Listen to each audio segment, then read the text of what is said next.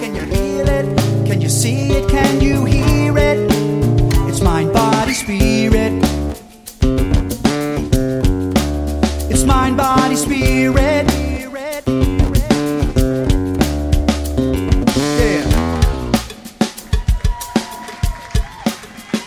Podcasting from a town called Manalapan, New Jersey. This is That Oneness Guy, a podcast covering the many aspects and elements that embody oneness. I am your host, Danny Rongo. As an author, playwright, singer-songwriter, and activist, I am spreading my message of oneness basically to anyone who will listen. You're listening to episode number 5, Opposites and Ironies That Help Us Understand Oneness. In episode 1, which was a basic introduction to oneness, I discussed and showed you how I can prove in many ways that we are connected, but specifically from the standpoint of our bodies and our humanness. In episode 2, I relayed how oneness in its truest sense goes beyond our bodies and resonates to our very source, which we know is your God, spirit, or what I like to call Stevels. In episode 3, I spoke about a specific compartment of oneness, and that was the importance of the words and the name that is I am. In episode 4, I discussed how coming to terms with acceptance for everything our lives present to us can help us better understand oneness. And today, I want to slightly shift from specific compartments of oneness, and I want to discuss how the simple nature of the opposites and ironies that we see in life can help us better understand oneness. First, as always, I'd like to introduce you to the track you just heard for today's introduction. That was a song of mine called Mind, Body, Spirit that is featured on my most recent CD, One Bass, One Voice, Simply One Song, which can be found on either my website, DannyRongo.com, iTunes, Amazon, or any of your favorite downloading sites. I will also close out this episode with another section of that song, so if you like it, please, by all means, go check it out. Okay, episode 5, let's get involved. In my upcoming book, I Am God, and So Are You, My Friend, A Common Man's Guide to Oneness, I dedicate a chapter to the many opposites and ironies, if you may, that present themselves to us on our journey here on earth. And when I think of them, the first thing that comes to mind is yin and yang. Now, if you don't know what that is, here is the definition I just pulled up as I'm sitting here in Wikipedia.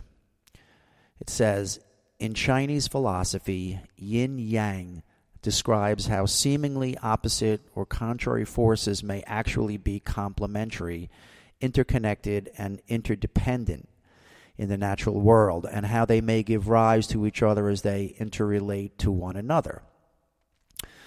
So put simply, it means that our lives are made up of correlated opposites. That is our inherent dichotomy in life. Without one side of an equation, we cannot know the other. Some examples are, how can we experience light without dark, right? Or peace without fear, good without bad, and so on.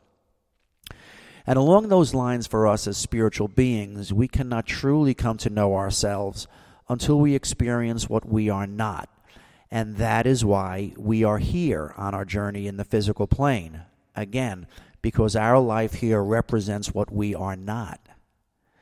Now, isn't it easier to understand when we look at it that way?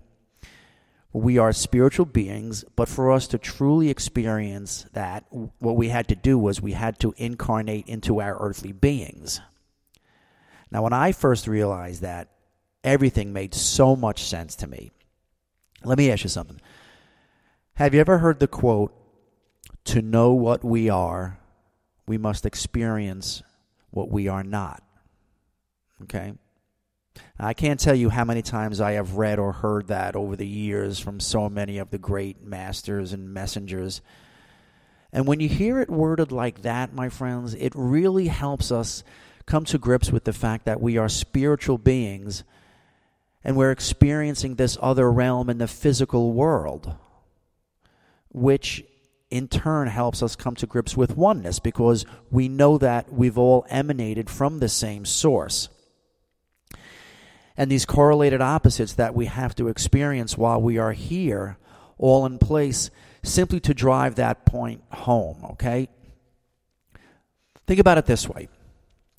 Before we were born, and our spirit was alive and flourishing in its natural essence, back home, if you may, there was only light and love. Okay, but then we chose to come into this form, the form of the physical and the material, and for reasons, at least initially, that are unbeknownst to us. But for us to figure out those reasons and remember what we truly are, the physical realm provides us all that we need to experience what we are not.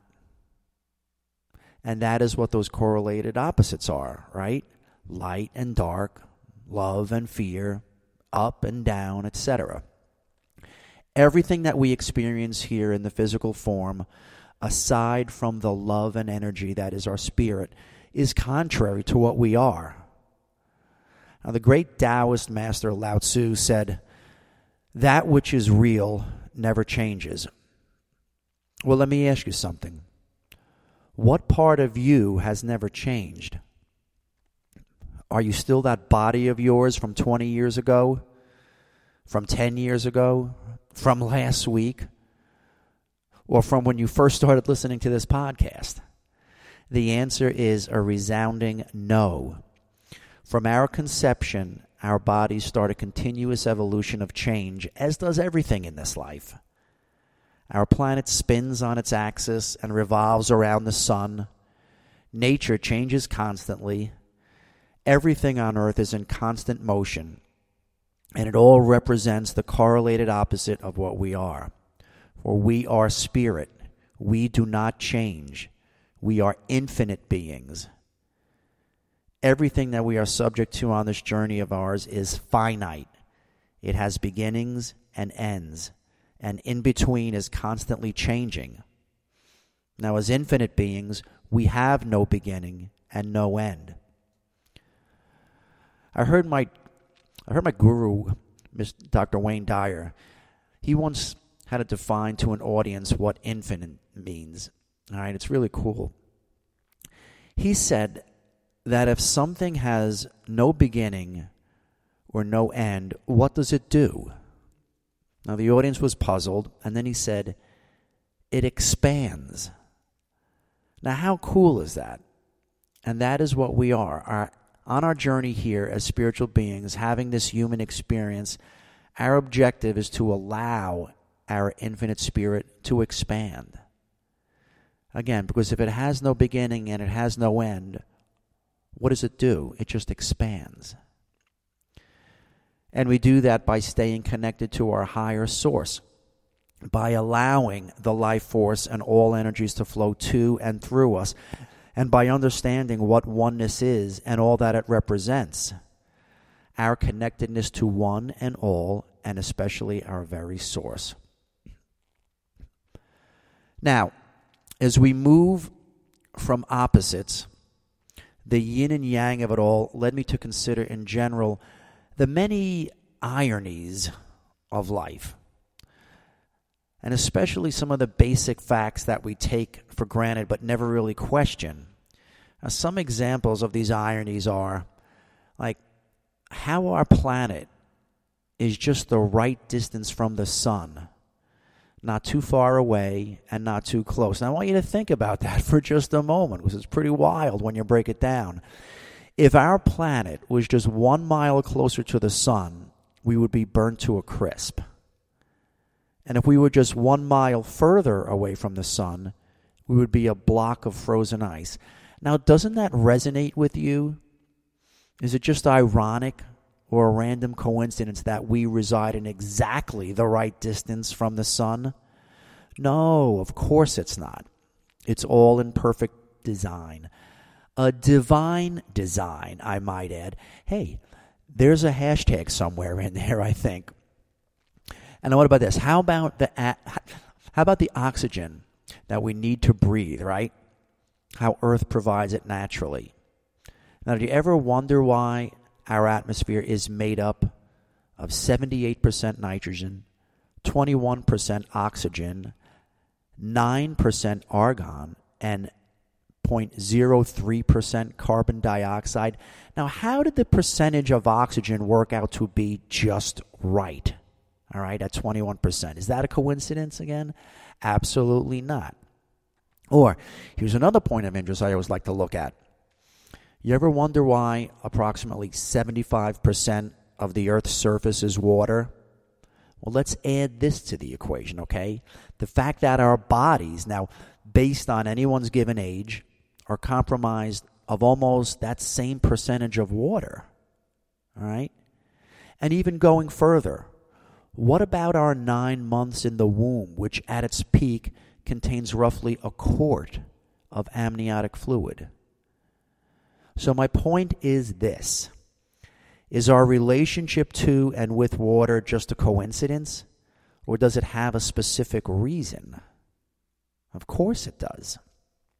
We didn't randomly show up here on Earth, folk, with no agenda and for no particular reason. Again, it's all part of that divine design. And in a world that is created and set up so perfectly for our journey and experience, how could we ever doubt that all matters are taken care of? Again, this is just another aspect of how coming to terms with oneness can relieve stress. We need to know, I should say, we need to have the knowing that Earth is set up perfectly for us, okay? And on a planet like this, where every single aspect of matter, when looked through the world's most powerful microscopes, emanates from the same source, which is energy, how could we doubt that all of our answers come from this same source? So when we consider the ironies of life, we have to understand that they're not ironic or coincidences at all. It's all part of a perfect design. It's that divine intervention. Now, as we continue this discussion here on the ironies that we see here, here's another really big one. The fact that we have led ourselves over time and through separation from our source to believe that cures for disease and answers to our deepest questions are found from some outside source. They are not. Everything comes from within. And by that, I mean from the same source of energy that has created and continues to create everything. Every answer we have ever searched far and wide for comes from within. But the irony is that we all look outside of ourselves. Okay? Because we don't know that everything comes from within. We don't truly believe that or know that as of yet. And if a disease of some kind has presented itself in our world and has emanated from our world, then an antidote, answer, or cure can only be found within those same confines. Now, I've always followed a great chiropractic creed that says, the powers that made the body heal the body. It happens no other way. Now, the irony here is that we struggle to find and create synthetic cures for our bodies. And please, before anyone takes this the wrong way, let me say that I applaud all of those efforts from our medical community. All right, but when you get right down to it, the energy source that created our bodies is all we've ever needed. Our bodies are created to tend to themselves. The same way is like, here's an example. If you get a scratch on your arm, it naturally forms a scab for protection. Do you do anything for that? No, it happens naturally. That's the process that we've gotten away from. All right? We need to trust in our nature. Just like we did when we were in the womb, right? We just let everything go and trusted in that nature that we were going to be born into this body of ours. All right? Our bodies are magnificent creations. Think about it. Our hearts beat in a precise rhythm from the moment of our conception. We have organs that flush and cleanse our bodies automatically. Our eyes blink just to lubricate themselves unbeknownst to us. And our bodies provide us with our own heating, cooling, and defense mechanisms. Now think about that. That's really wild, right? Now to me, that sounds like a highly tuned machine that we should trust, if you ask me. Yet, like in most aspects of our journey here, we've ventured away from that trust. We ventured away from that truth through separation. And the separation from our source has led us to believe that we have turned to outside sources to tend to and heal these magnificent creations of ours. Again, these ironies, or if you want to call them dichotomies of life per se, are all put in place so we can come to know again that to know what we are, we must experience what we are not. And on the grandest scale, to fully realize that we are spiritual beings, we are experiencing firsthand, again, what we are not, which is human beings. Again, we are not human beings having a spiritual experience, but that's flipped. We are spiritual beings, and we're having this human experience. Okay, and now, ladies and gentlemen, boys and girls, for the greatest irony of all, right, I present to you our biggest fear that we face on our journey here on earth. And that is, drum roll please, our fear of death. Now, just from the foundation and the understanding of what we just discussed, all right, like how our planet is the perfect distance from the sun, how we have just the right amount of oxygen to breathe, hopefully going forward, and enough food and water to eat and drink and everything we need to exist. How can we then doubt that our time here is without reason and doesn't have the proper ending for us? In understanding the yin and yang and ironies of life, how do we not recognize that those same trends will carry on to our deaths? In other words, if everything is set up just right for our journey here, why would we think that it doesn't apply to when we die?